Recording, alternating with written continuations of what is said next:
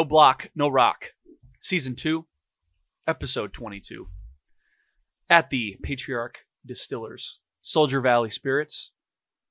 Mike, you got something colorful in your cup there. What you got? What are you drinking? I do. I have this blue drink. It's called the CB. Okay. And that is Soldier Valley Amber Rum, Blue Curacao, Raspberry Liqueur, and Lemonade. It is delicious. Okay. I will tell you that. So I came here. The first thing I had to look at was their bourbon. And I'm like, okay, what do I get? So I chose to go with what's called the Paratrooper Soldier. It's their special Valley bourbon and ginger ale. Very refreshing, crisp. Hopefully it's going to get me through this episode without a raspy voice. Tastes good. Tastes good.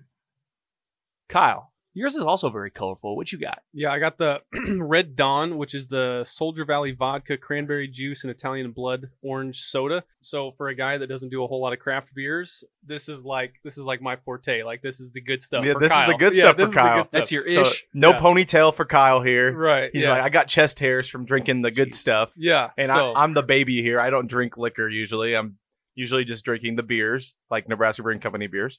And so it's nice to see where Kyle this is my stands. comfort zone. Yes, he is comfortable at Soldier Valley. Yeah. Hey, you look settled in. You look ready to go. Yeah, I'm ready. So More guys, than usual. Yeah. we have a special guest. We do.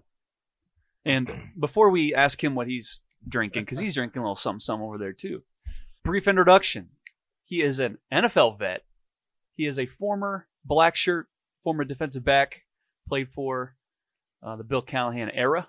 Mike, you're holding up your finger. What's up? Because we have to add one more thing to his rep sheet. Okay. As of today, he is now a member of the Junior College Football Hall of Fame. Right on. So I just Okay. wanted to add to the tally Okay. and the accolades for our guest. So Jared, you want to spit it out? So Who is it? we've been building them up. Zack Bowman, thank you so much for joining the No Block, No Rock podcast. How you guys doing? No, definitely appreciate being here, guys. I really appreciate it. We appreciate you being here. We were going to ask you what you're drinking on. What's it called? So I'm drinking the Marauder, which is Soldier Valley vodka, orange pineapple juice, and raspberry liqueur. Okay. All right. So now, what's the backstory? Why did you choose the Marauder? Oh, yes. So I went to junior college at New Mexico Military Institute, and I was in Mike Troop, and our troop name was Mike Marauders, and we were the worst troop of all the troops at New Mexico Military Institute. We never won anything, so when I saw it brought back memories. So I had to get it. Okay. Well, let me just start off because we're talking about memories a little bit. Just running through your resume. You went to high school in Anchorage, Alaska. Mm-hmm. Then you go to the New Mexico Military Institute in Roswell, New Mexico. And then you go to Nebraska. I mean, 3 places that, like, I don't even know. That there isn't a population. So just, I don't know, why the Military Institute in Roswell? What was it about it that, like, did you, like, have to go there? Like, what was your reasoning behind going there? So my dad was in the military, so I had no choice but to move unless I wanted to live by myself. Okay. And then so we were in South Carolina. That's where I was born and raised, and we lived in Virginia, North Carolina, and then moved back to South Carolina. And then I was a freshman. My first semester, my dad came back from deployment, came back from Korea, and said that we were moving to Alaska. And I was like, Okay. Barren wasteland. well, at first I was like, where is that? Right? Can you point it on a map, please? And so we ended up doing a family road trip, believe it or not. We drove there. It took us 15 days. What? Yes. It took us 15 days. My dad wanted the experience, so... Took the scenic route? Yeah, well, very he got scenic, it. Very Yeah. scenic. He drove through Canada, and wow. Okay. But when I was in high school, I had all the accolades there. You know, Alaska Player of the Year, Gatorade Player of the Year. But I didn't. I mean, I had a lot of D1 offers, but I didn't have a high enough ACT or SAT score. Okay. And my coach really didn't do much. And so a family friend of ours, I was at the gym shooting basketball, and he came up to me and he said, "Hey, you know, where you going to school?" And I kind of looked at him like, "I'm not." And he was like, "Bullshit." So he called his friend Anthony Redden, and got on the phone call with him, and he said, Larry, if you put your name on him, I'll give him a 4 ride right now. And Larry put his name on me and gave me a 4 ride. Coach never seen my film. I went down there. Started off as a safety. We had a corner get hurt. And Coach asked, is there anybody out here that can play corner? And I raised my hand, and he overlooked me. And he goes, again, is there anybody out here that can play corner? And I was like, I played in high school. And he was like, fine. So he puts me in the game, and I'm guarding the number 1 receiver. And he had 0 catches. And so then after the game, he just left me there and said, nope, that's your spot. And Yeah. that's where everything started. Okay. Wow. But I will tell you this. I went from extreme cold to extreme heat. And we had black helmets and black uniforms. Bacon. So, yeah. So Baking. you went from Alaska to a desert, essentially. Basically. Like when I landed in Albuquerque, it was like 100-something degrees. And so we all piled in this little van and drove 3 hours south. And I was like, you got to be kidding me. And then I was like, well, what's the next closest city? And they was like, Las Cruces. That's another 3 hours. And I was like, so we're literally stuck in the middle of nowhere. They was like, yeah, we are. So Right. Mm-hmm. So, and like Mike, I know Mike wanted to ask you kind of about your recruiting process. And I just want to paint the picture a little bit. As a Nebraska fan in 2004, the year before you came, Bill Callahan, it's his first year, and he's known as the coach that's the guy who broke our NCAA record, 35 straight years of a bowl, showing up at a bowl game, right? And so it was like a very dour kind of environment, like very sad. And so I just want to know, like, because you came the year after in 05, and you were a 5-star, and I would assume that you kind of had the pick of where you could go. So it's like, why Nebraska after like not making a bowl game? You're a 5-star. What was it about Nebraska? Was it a special coach that got his hooks into you? Like, what was it? I would say I was not a Nebraska fan. I'll be completely honest. Florida State. That's where I was going. And Bill Bush just, great recruiter. Okay. He called me every morning. And Bothered you every morning. I stopped answering the phone, and then he would call me, hey, Sub Z, Sub Z, Sub Z. But when I came on a visit, they played Southern Mississippi, and they lost. And I remember feeling like I lost. And it was my first time in Nebraska. It was great atmosphere. As much as I wanted to go to Florida State, it felt like that, this was the place for me. So the next day I, went in there and just wanted everything to be done with and said I was going to come here and play football. Okay. And so the pitch was probably like, but son, we have snow here. You like snow. It's not so freaking hot here. Well, you know what? When I first got here, on my visit, they introduced me to Valentino's Pizza. And I swear that they have changed the recipe. It's not near as good, right? Yes, it's not. It's different on a game day than, if you just go to a Valentino's in town. Yeah, There's absolutely. something, they sprinkle something in Lincoln, in the stadium, they sprinkle something in there. I don't know what it is, but I swear it was the best pizza I've ever had. I don't know if it's crack or what. So you brought up a name that is now current again in Bill Bush at Nebraska. Let's expand on that a little bit. What is Nebraska getting with Bill Bush now as the full-time special teams coordinator at Nebraska and back to his ways in recruiting? I would say, Bill Bush is a savage, man. I mean, he's an excellent recruiter. I mean, he helped bring in a whole bunch of guys when I was playing at Nebraska, and he was also a special teams coordinator when I was there too. And just his mindset and the way that he approached the game. I mean, we were good on special teams. I remember, Brandon Rigoni, we had a block punt, not block punt, we had a block field goal against Oklahoma. Our return game was good, Courtney and Terrence. And, he brings a lot to the table. And I was wondering, when they brought him back, having him as an analyst, you just kind of wasting him, put him in as a coordinator because that's where you struggle at the most. And it was pretty obvious that they struggled in the special teams game. So I'm glad that, that he got the nod to be the special teams coordinator as well as back in the recruiting game because, he's a very valuable coach.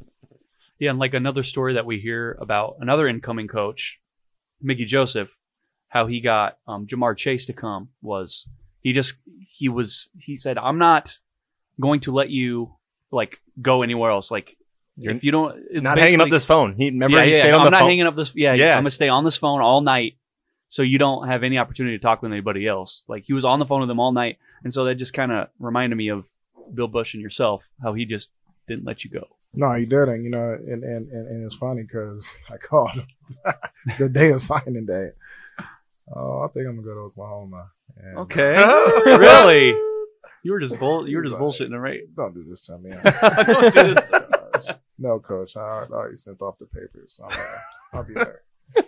I'll be there. But you know what, though? Just not only football wise, you know, he's also done a lot for me. You know, like when I was there academically, and you know, there was days where I didn't want to go to class. There was days where I wasn't doing well in class, and you know, he stayed on me. Called me talking about don't make me call your parents and let's do the things we need to do. So I thank him for that as well, because if it wasn't for him, I don't think I'd have got my degree. Awesome. Yeah, so that's something that like you hear all the time from recruits and stuff is like just think like talking about the educational support that they have and making sure that they're doing those types of things. And the only thing that I can relate it to that I understand is watching like Last Chance U. Have you watched that? I lived that. Yeah, That was the grind, right? So they had, you know, those people that were just in charge of making sure, like, are these kids going to class? Where are they at? What are they doing? What are their grades? Things like that. So I just think it's cool now that we're sitting here with you who's lived that and stuff that we've seen on Netflix. And it's all very true. I'll tell you, I went to Iowa Western and I graduated from Iowa Western. I didn't have anybody make me go to class because I wasn't an athlete. So I will say, it was nice seeing the football players and stuff actually showing up to class. Yeah. He'd be like, oh, I didn't see Dion Long for 2 weeks. And then next thing you know, the coach is sitting at the door, standing there the entire class, making sure he stays. So. Yeah. Old Coach Bush. But, you know, like I said, you know, I can't appreciate all the things that, you know, just not only him, but you know, John Blake, who passed away, that was, you know, that kind of hit me a little bit. And then, you know, Phil O'Mation. Let me tell you a story about Phil, guys. I swear, I cannot escape this guy. He's everywhere, man. Not only was he my position coach, okay? So I'm in Chicago. We're practicing, and I see this guy over there with a towel around his neck. And I look, and I'm like, you got to be shitting me. This mother... Coach E. Coach E was there. So, of course, he blows his whistle. Now, I think he's thinking he's coaching me in the pros, right? So I'm like, okay, you know, had a little moment with him there. And then all of a sudden, I'm in Miami. It's my last year. Lou walks into the room. Kevin Cora walks into the room, and it was like, boy, do we got a surprise for you. And I'm like, I just look around. And you already knew, right? I'm like, what?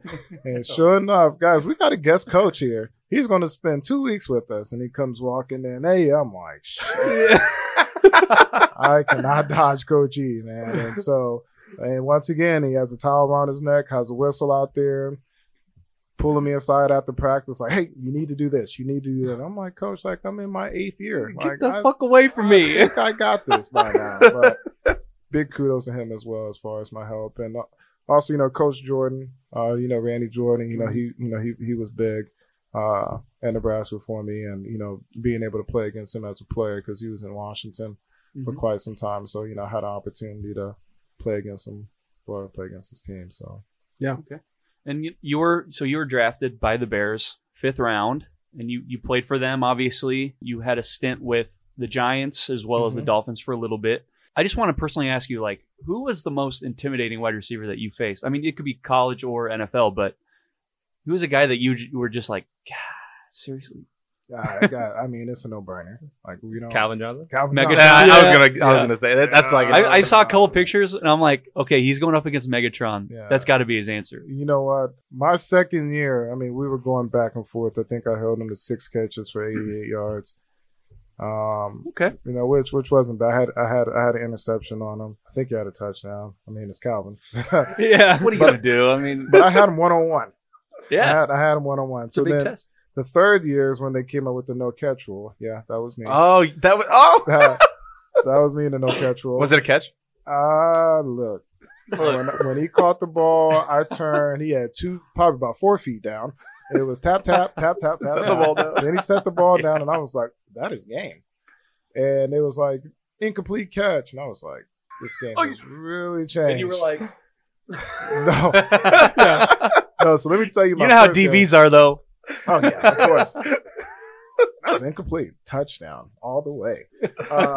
So my first game, in Chicago, we're playing Minnesota Vikings. It's like, I think it's like week 7. And Peanut goes down, Nate goes down, and they look at me and they're like, hey, you're going to get the nod. And I'm like, oh, shit. And so Corey Graham was starting, True was starting, and Corey got a concussion. And I remember sitting on the bench and looking at Corey, and Corey looked at me, and I looked at Corey, and he looked at me, and he goes, I am Batman. And I was like, What? and so Coach looks at me, and they're like looking down the line like, do we have to put this rookie in? Zach, get in the game. So I go running out there. I'm like, oh, shit, I'm playing. All right? oh, it's real now. Yeah.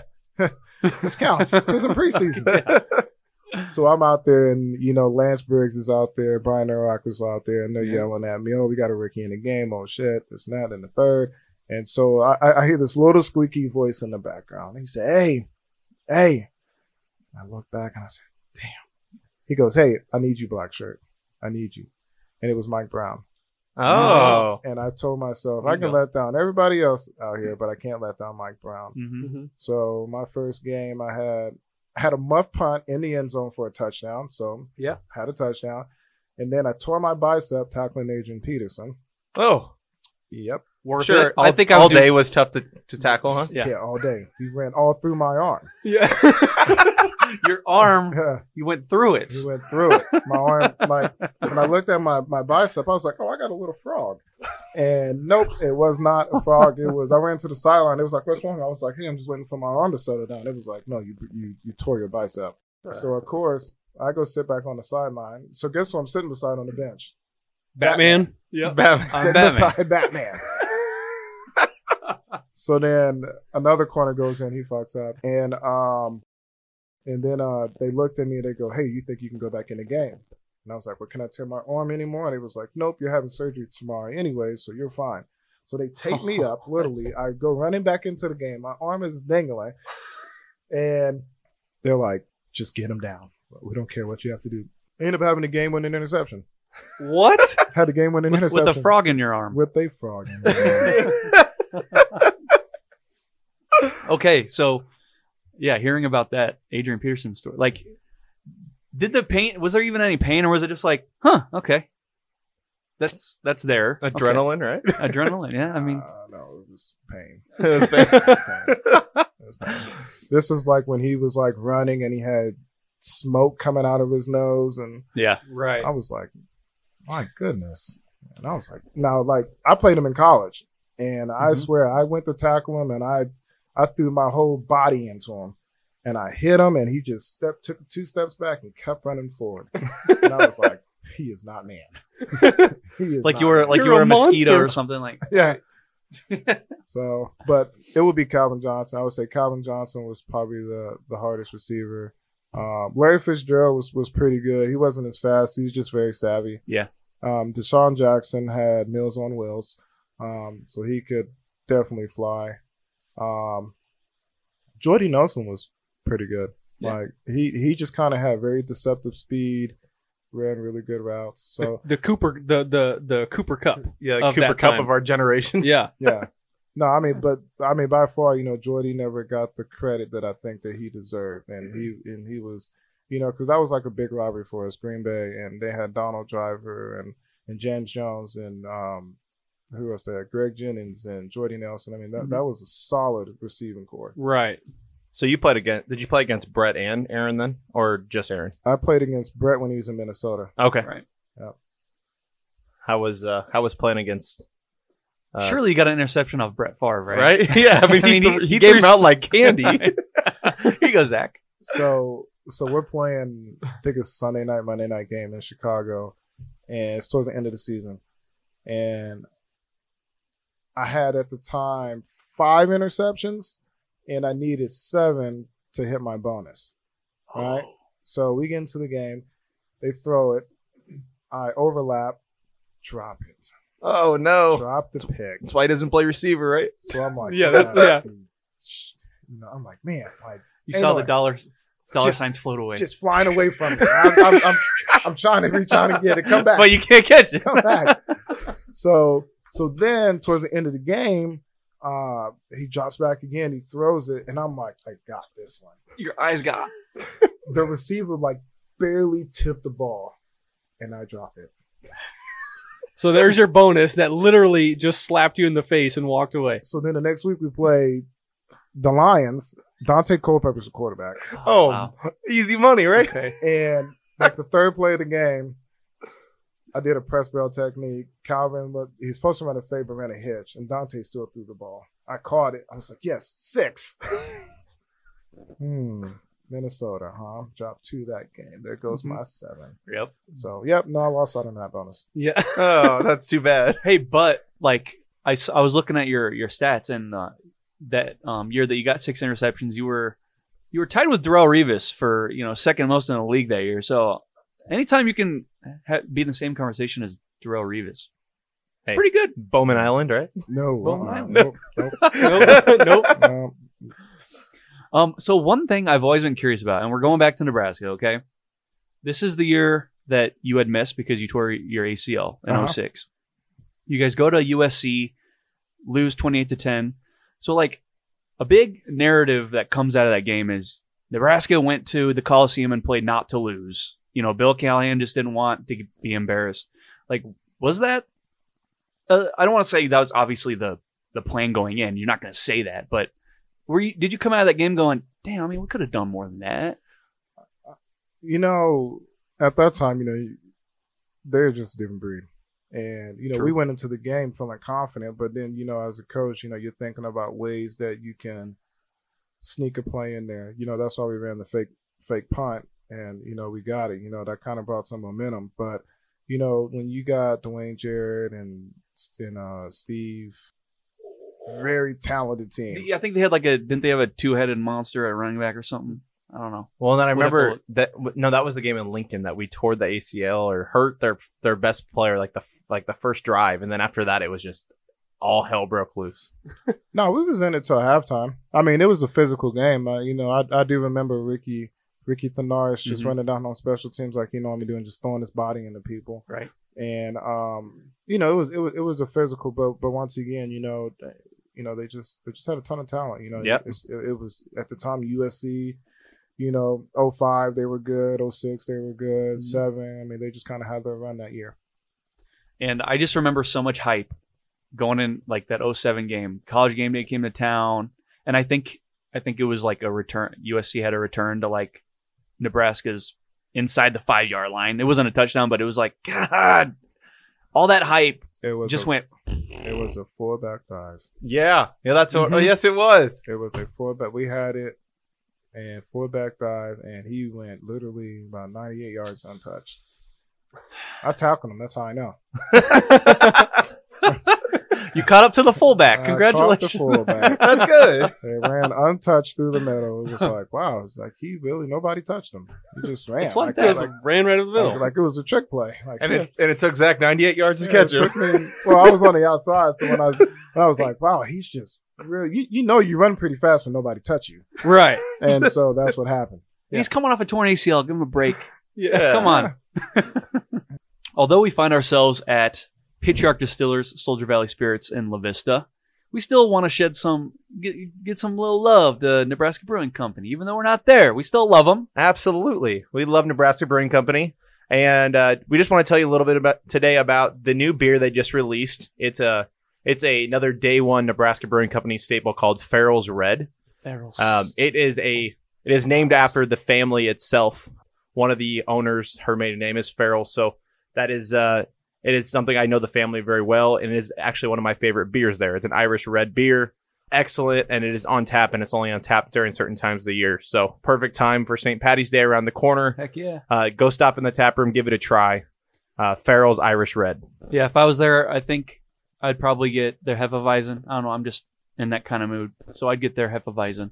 Yeah. Well, I guess going back to the red that Mike's talking about, you would have thought last week when they were talking about that thing and how it was getting ready to come out, Mike would have gave his left testicle just to take a 6-pack of that thing home. It was there. It was ready to go. And Mike's like, just let me take one. And I he's was like, like, no, it's not ready. Hey, Connor, not- can I steal this? And he's like, well, no, because you can't have it. And I'm like, oh, sweet. So you only like me on Mondays. Okay, that's fine. Yeah. So But so according to Mike, it's very good. yeah, excellent beer. Go check them out here in La Vista, Nebraska, Nebraska Brewing Company tap room. Indeed. Zach Bowman, we didn't forget about you. I was Don't kinda worry. Thrown off by the left testicle. comment. Well, yeah. Thanks for. It got extreme the other night. Hey, Okay, can happen. enough about your drinking habits, Mike. Zach Bowman, like we're trying to think of a good kind of segue, but we got the season coming up. We got hold on, baseball in 10 days. Just saying, Oh, he's our Yeah. baseball guy. but and that's beside the point. Spring practice will be coming up. You going to the spring game? Do you think? I haven't been in a spring game in quite some time, but Bes- looking forward to going to one this year.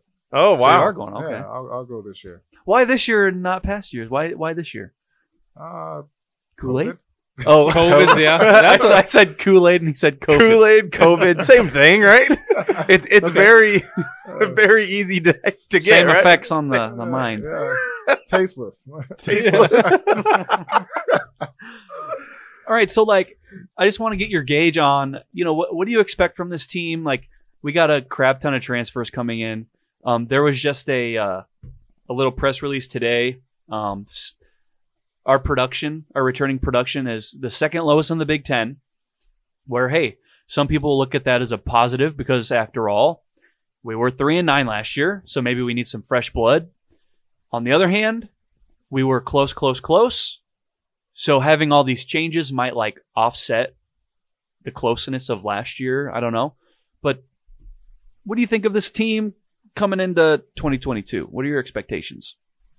I think, first of all, that you got to get competitive in the junior college market. There's a lot of good junior college talent out there. No, I'm just not saying that just for myself. But, Right. When you're looking at a high school kid, you're looking at least 1.5 to 2 years development, unless you're Alabama. Those kids come in apparently just made like that. And they're made in the test tube. Yes. Yeah, exactly. But I'm optimistic about this year, man. I mean, we were close last year, but you're going to have a lot of young guys that's going to need to step up. I think, with a new quarterback who's never played at Nebraska, we're a tough crowd. We'll love you when you're doing good. When you're doing bad, we'll beat you down really quickly. But, for me, they got to get the passing game going. I think that was a big problem for us last year, being, able not to, we could pass ball, but we can only pass it to one person. But, we got to be able to spread the ball out. I felt like defensively, we played good enough to win games. And with this new quarterback and, also getting this running back, Anthony Grant, from the greatest junior college of all time, New Mexico Military Institute, I think is really going to help our offense out. Coming off a national championship, too. Of course. That's a great school. Were you guys successful when you were there? Did you guys win any natties or anything? We were hot garbage. Hot garbage. Yeah, we were hot The greatest junior college of all time. of all time. Of all time. No, we had a ton of talent. We ran the option, which we had more turnovers than points. Okay. But we had a ton of talent, and but we just can never, put it together. We did it. My first year there, we did beat the number 1 team in the country. They didn't believe it, so we had to send our film to the committee so they could watch the game to see that we actually beat the number 1 team in the country. What? Yeah, That's Odd. weird. it was Dixie State. I mean, they were like, compare them to North Dakota State. Wow. Oh, okay. Yeah, So they were a JUCO powerhouse. powerhouse. And because they went from JUCO to D2, which doesn't really happen that Right. often. And we was at the bottom of the barrel, so we were like Hastings. And I'm just kidding. Are you though? I'm not. I coach at Millen, so I had to think of a team I couldn't really say Concordia because they beat us this year, but Right. Yeah. Hastings. Okay. So, Yeah. I think we're gonna win more than 3 games this year. Nice. All right. Whoa. Oh, I mean, look. does anybody? Wait. 3 games? 4? 4? Bowl game. Bowl game. You say bowl game. That's what I say. Okay. Too. Yeah. So That's what I say. after week 6, And they take 5-win teams now, guys. Calm down. Yeah, they do. sometimes they were trying to take the best 3-9 team of all time. Stop. Please, God. Please stop. So, all right. So now that you said you're a coach at Midland, and so like, have you ever had an experience kind of like what Nebraska's going through right now with bringing on a whole new offensive staff, or trying to bring together all these new players and all these new coaches like Jared was talking about? Do you have any like experience in kind of how that stuff works, or how difficult that is to actually like come together and work together?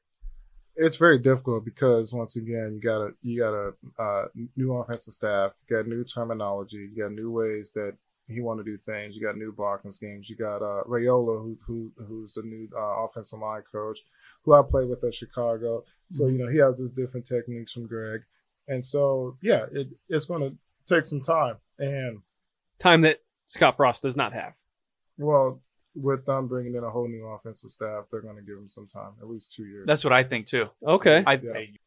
Yeah, that's also what I think too. I think you bring all these new people in, and I mean, barring just a disaster, Shit show. Yeah, I honestly think he does have 2 more years. But I'm sorry to interrupt you. But you got to give him 2 more years. But the thing is that you don't want those 2 years to be like your first 2 years, and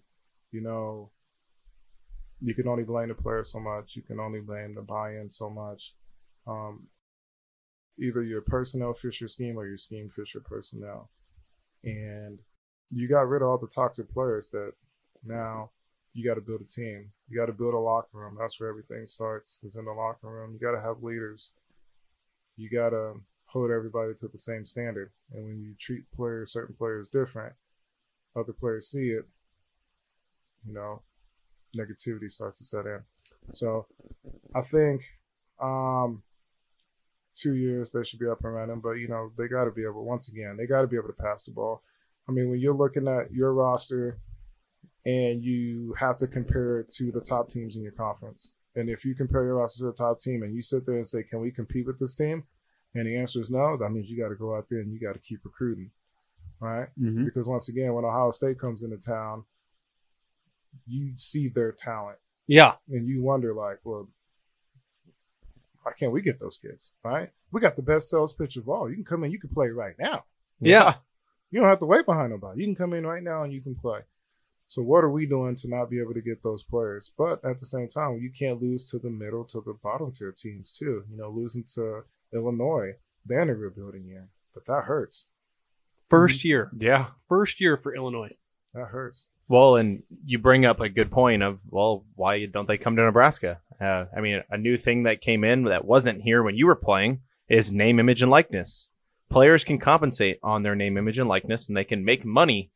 And that's a big sales pitch at Nebraska. We are the only show in town, and we can sell that to recruits and say, hey, you're going to make a lot of money if you come to Nebraska, because we have old farmers in West Nebraska that just they have nothing else to do besides throw their money at players and endorsements and everything else because they want to see Nebraska succeed. So I'm kind of with you. It's like, why not come to Nebraska?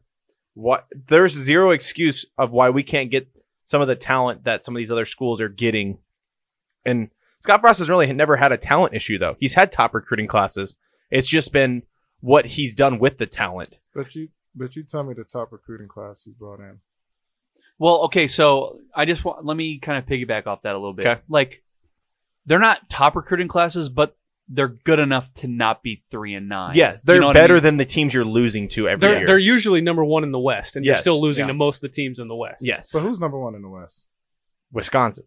I mean, Iowa. On the field, you mean? Like on the Yeah. field? Yeah, Well- I mean, because I've got away from the whole rankings and the star. Oh, yeah. I don't believe in that stuff. What is it that Iowa's doing? What is it that Wisconsin's doing that they can get? I mean, basically, farm boys, and develop them. Yep. And turn them into ball players. Are they killers out there? No, but they do what they do well. Mm-hmm. And so, what's the gap? What's the problem that we can't do that in Nebraska to where that we can actually develop these players? The stars and all that other stuff. Omar Manning came in with a lot of hype behind him, and my buddy was like, "Omar who?" And that's not throwing shade at Omar. Right. But at the end of the day, like you build up this kid with all this hype behind his name, and he's #1 junior college player, and he can do this and he can do that. But hell, when I'm watching the game on Saturdays, He ain't on the field. That's. I mean, I'm not going to be the one I'm not going to be the Omar Manning defender by any means, because that first year he was going through his own whatevers.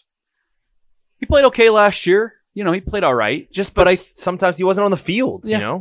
But like going to your point, I think Nebraska football has been in a state like disrepair. There's no identity to lean on. Wisconsin has their identity. They're the Barry Alvarez, old school Nebraska, whatever. Iowa is the disciplined, boring, but hey, we're going to win between 7 and 10 games every year. Like, we know what we are. We don't care what you think of us. Whereas Nebraska's like, we're this year, and this year we're going to be this. And we're gonna try out 5 different running backs and see what sticks on the wall. Like, it's just been a mishmash of so much different things. And that's the craziest part about like Wisconsin. Even after coaching changes, head coaches leave, head coaches come in. Guess what? They still do the exact same thing as the last person that was there. It's their bedrock. Yep. Yeah. I mean, hell, look at Northwestern all the way up until last year. Northwestern is a very disciplined team, and they're going to nickel and dime you, and they're going to wait for you to make the mistake, and then they're going to pounce on you. And Northwestern's had our number. For some odd reason, they've had it, but they're good at what they do. Yeah. They have an identity. Look at Minnesota. They're just now starting to get their identity. So now with all these other teams beating us and that are better than us, where does that put us? And so, 1, development. 2, evaluations. Like, are you evaluating the practice film? Like, I'm sorry, but, when you look at Alabama, and I hate to compare Alabama, but their practices are very, very, very competitive. And those starters know that if they're not playing up to par, they're benched. And that's where you have to get in the recruiting game. That's what Nebraska used to be like in the 90s, right? Yeah. Mm-hmm. They knew behind them they got a blue chip All-American, right? So, of course, practices was very, very competitive. And that's how you win games. And so that's what you have to do in the recruiting department, is bring guys in that's going to put some heat on some of these guys. And once again, it's evaluations. If one guy's playing better than you, then, hey, step your game up. At the end of the day, it's a business. It's not let's make you feel good. Right. And number 2, I feel like that's, you got to take a page out of Coach Osborne's book. Back when he was coaching recruiting, I hear all the war stories from all the former players, right? And they wasn't all good boys. But at the same time, not at all. They respected Coach Osborne. Coach Osborne is still a mentor to those guys, right? Yeah. And that's what you have to do. You know what? You may have to take a chance or 2 on this kid and that kid and this kid, but it's up to you as a coach to mentor him, to guide him, to help him. Because at the end of the day, he can help you win games. Mm-hmm. Yeah. Yeah, and that is a Scott Frost, Mo Washington relationship. That is, in a nutshell, that is exactly what you're talking about. Yeah. That relationship. He knew that he had problems, or I guess issues off the field. He knew that, maybe his behavior isn't that great, but he's still out on the field. He's still making sure that he's got that second chance, third chance. Yeah, and then he ran out of chances. And then he ran out of chances. It was just something that's too high to look over. Yeah, well. Yeah, but at the same time, you have to be careful because that 4th and 5th chance, other players see it. Yep. And Yeah. then they start talking, and when the other players start chirping, now you got cancers creeping in because they're like, well, you just letting him get away with anything. And Yep. so so that's the part I mean, like, you can only give them so many chances. But at the same time, you got to hold them to the standard. And if you come in here and say, hey, this is our standard, and this is how we're going to play, this is how we're going to act, then you got to be like that across the board for everybody. What was the standard at Nebraska when you played there? Pound a rock. I'm just kidding. Remember when they put that thing underneath the stands. Remember that? We had it in the meeting room. We had Yeah. a big old rock, and he's Let's like, go. rock by and pound it. I'm like, why am I going to punch a rock? Like, I'm a DB. that doesn't make any sense. Pound a rock. Right? Listen, I wear my run the damn ball hat. I like it. All right. I'm sorry, Zach, but I love it. Our standard there was a little bit different because, Coach Callahan treated us like men. We wish that we would have had, a little bit of structure there. But, you got an NFL coach coming to a college team. You feel like you got a young man, you're going to let them be a young man. But, we did need some structure while we was there. Was we constantly getting in trouble? No. But practice habits, classroom habits, weight room habits, they wasn't there. You can't depend on other people to do your job. And, when you look at the top tier teams, because at the end of the day, that's what college football is all about, right? Looking at the top tier. I mean, even if you look at the top 15 teams, right? Because the top 15 teams can easily be the top 5 teams. Right. Easily. So what are some of these teams doing that maybe you can steal a page from? And is it perfect? No, but see in the offseason if it works for your program. Yeah. We kind of heard that with Mike Riley when he came. It was kind of loose and like, I mean, what do you expect a 18-year-old kid to do? Well, you kind of just, welcome to Nebraska, and welcome to college, and like, yeah, you're away from your family, and it was just like superstar now. Yeah, it was very loose and like Mike was too loose, and no discipline, like lack of discipline or whatever. I mean, in a nutshell, this is somebody from one of the administrations in Nebraska told me it was the prisoners running the prison, and if guys wanted to practice, didn't want to practice, they didn't practice, and so that's problem in itself. When guys didn't want to lift, they don't have to lift. When you're not squatting, when you're not doing none of the hand cleans or anything like that, I mean, it's like you're going to be in trouble. And it paid because, let me say this, when Frank Solich got fired, I felt, and this is just my opinion, when Frank Solich got fired, he left Callahan with some talent, right? Mm-hmm. Callahan didn't quite know how to use Frank Solich's talent, right? And then it took that 2005 class to come in. He brought some talent in, and things were starting to get rolling. We went 8-5. Then 2006, we were 9-2 at one point, right? Made it to the Cotton Bowl. We made it to the Big 12 championship. Made it to the Cotton Bowl, right? Things are looking on the up and up. Just look at the top players he brought in. And when I tell people like Callahan wasn't a bad coach, they're like, well, I'm like, but look at everybody that you still cheer for, and remember where Callahan recruits. Yep, right, 100%. And so when Callahan got fired, it wasn't like he left Bo Pelini with a shitty-ass recruiting class. Right. He left Bo with a talented squad. He walked into a great situation. He's like, Sue, let me work with him. Let me get him better. Let me rebuild his confidence. And look what happened. Then you got Eric Hadd. You got Roy Halu. You got Prince. You got Joe Gans. You got, hell, even Zach Lee came in and did a decent job. You had Nate Swift, Todd Peterson. The list goes on and on about, Zach Potter, Jared Craig. It wasn't like Philip Dillard, Cody Glenn. Larry Asante. So it wasn't like that you was left with a pile of doo-doo. Exactly. Right? Right. So now all of a sudden, Bo gets fired, Mike Riley comes in. Look what happens. Right? Yeah. Mike Riley gets fired. Scott comes in. Now Scott's like, this is what I have to work with. Yeah, damn, I know he did not, and that has been my biggest defense for Scott Frost is just that he walked into not good situation. Like he did not walk into what Bo Pelini walked into, like you mentioned. It was not a good spot to be. And so not ideal. No, but after this much time, you have to see something. Well, and we can keep going on and on about Well, offensively, he had Stanley Morgan. He could do some stuff offensively. Defense, it's tough when you're giving up 40 points in the Sun Belt, and then all of a sudden, or the American Conference, and now you're in the Big 12, and teams can still put up 40 points on you, but they can also play a little bit of defense. Well, and the thing is the defense is the side of the ball has been getting better and better. Better and better. And it's makes you think. Top 30 defense. What's going on that defensive side that's just not clicking on the offensive side? And well, the defense played together. That's the difference. Is like the defense, they played for each other, and the offense just you don't see that on the opposite side of the ball. It's weird. A guy that hasn't played in 3 games is now in the fourth quarter.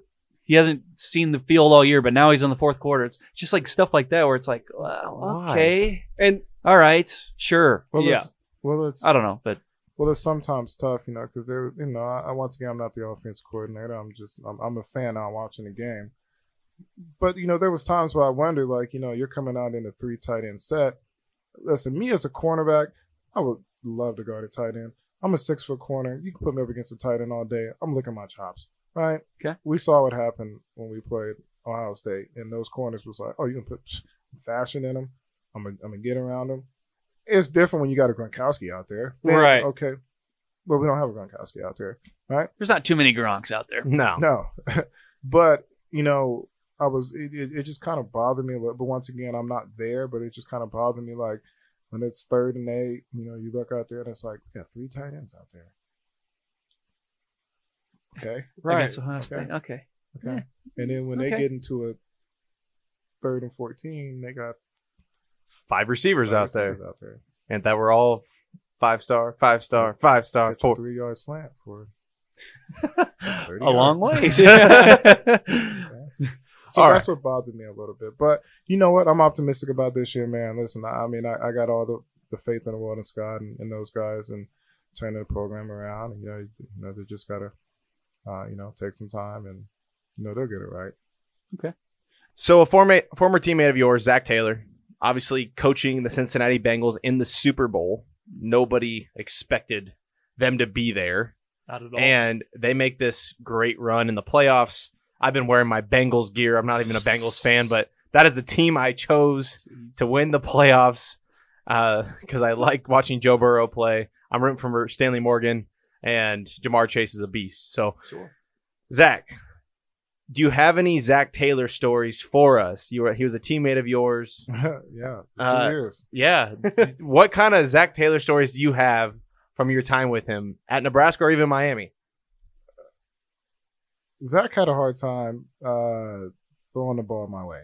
He told me in practice, I just want to let you know this right now, I'm not throwing the ball your way. Because one practice I had like 4 interceptions on him in practice. oh hell no! And so he was like, I think I'm not going to go that way anymore.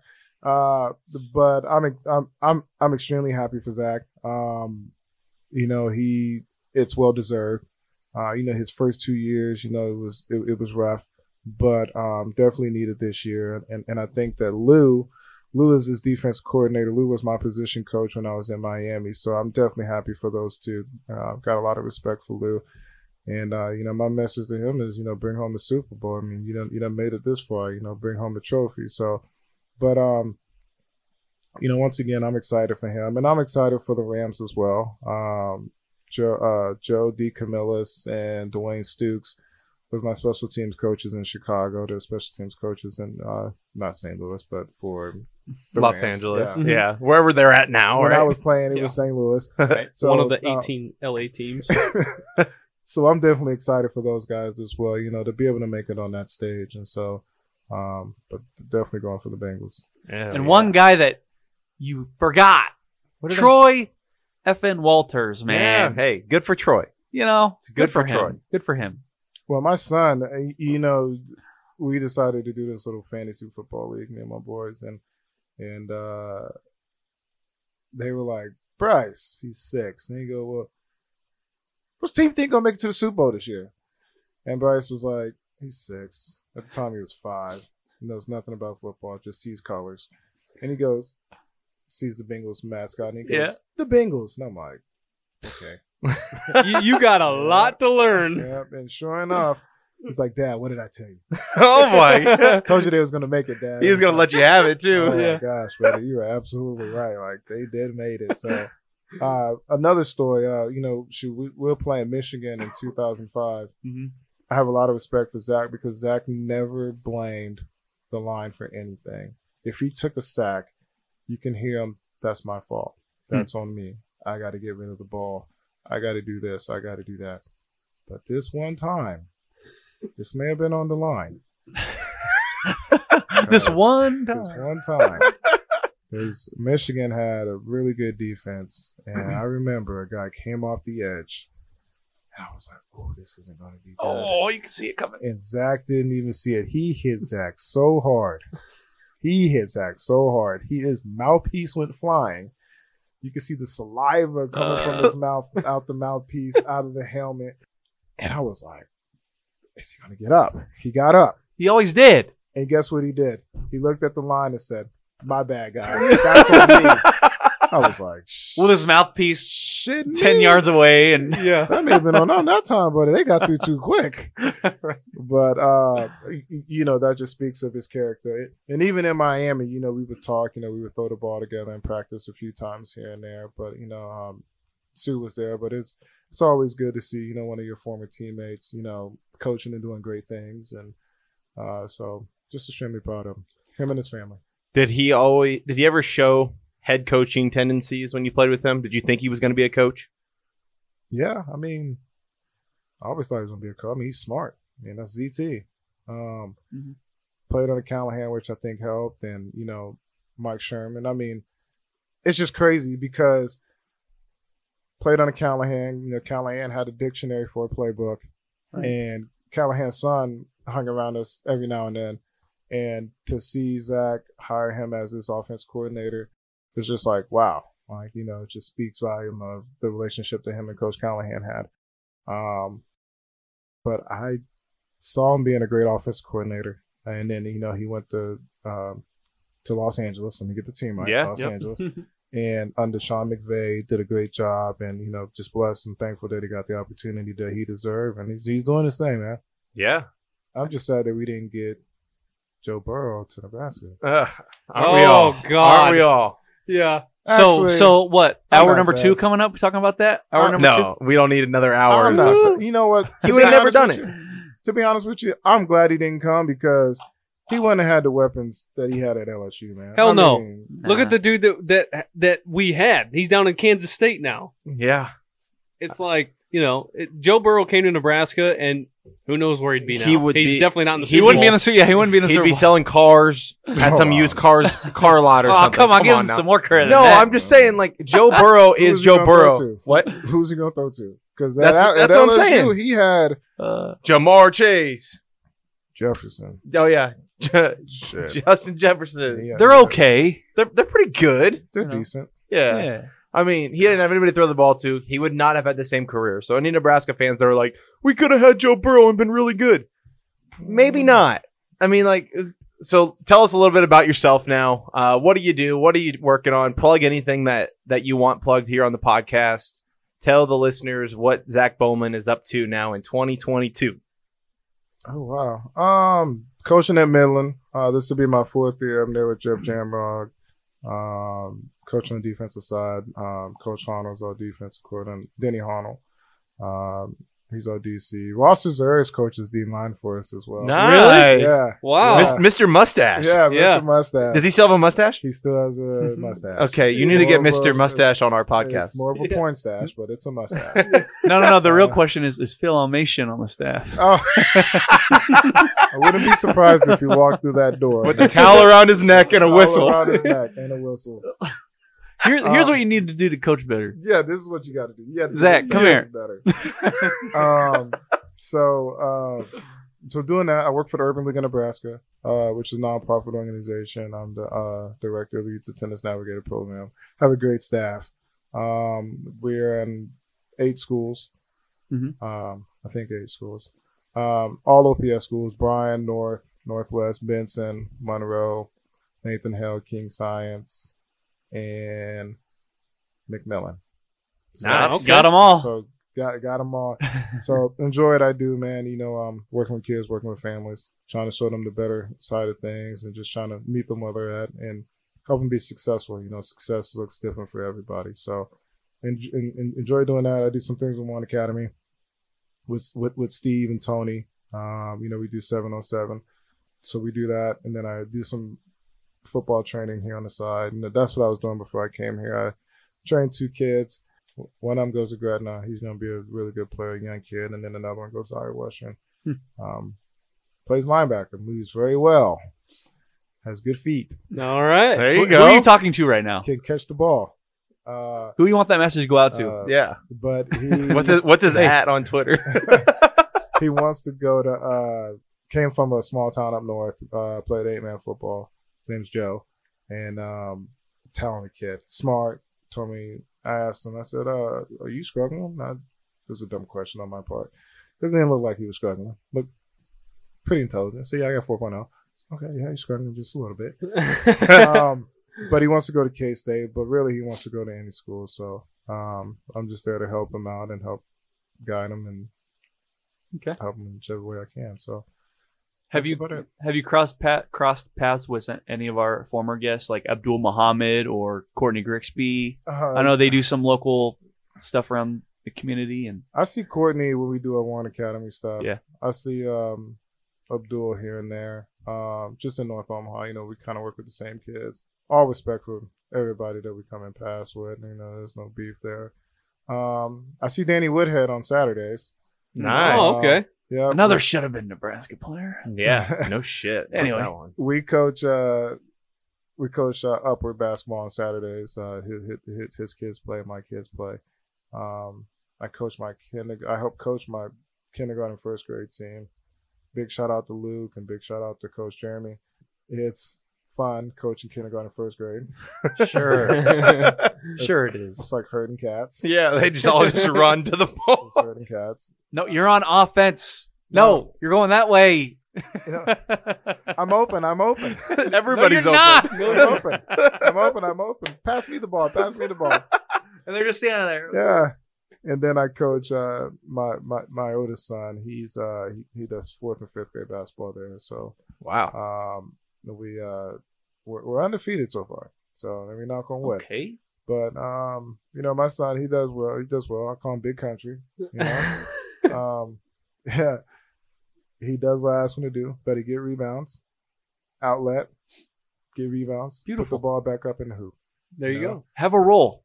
Embrace your role. And he embraces it. I think he had like 16 points last week. Is he going to be a DB in the future? No. Nope. No. Not at all. You call him Big Country for a reason. Okay. Now, Corey, my middle son, he is there. I haven't told him yet, but he played flag football, and everybody's like, You can see it. yeah. Okay. Like, hey, is that your dad over there, the only black person sitting down? I mean, the odds are good.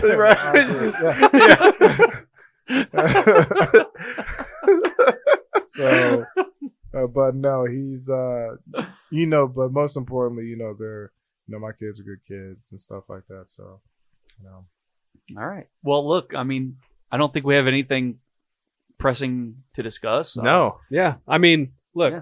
Nebraska was lucky to land you as a football player, and now Nebraska's lucky to keep you and have you around the community coaching and taking care of all the youth stuff that you're doing. Yeah, And, you could go anywhere, but you stayed here. That's right. And No Block, No Rock is lucky to have you as a guest. well, I Yeah. appreciate it, guys. Seriously, we definitely got to do this again. Oh, Freaking anytime. A, man. Absolutely. Especially during the season, we can break down a game or whatever. Yeah, the DB A play. win. Maybe a win? What? One of their 6 that Hey. they're going to get. Yep. Yes. Cotton Bowl, here we come. Yes, sir. All right. All right. Hey, let's sign off. I'm one of your hosts, Jared Hall. Kyle Byers. Mike Delaware. Zack Bowman. And as always, GBR.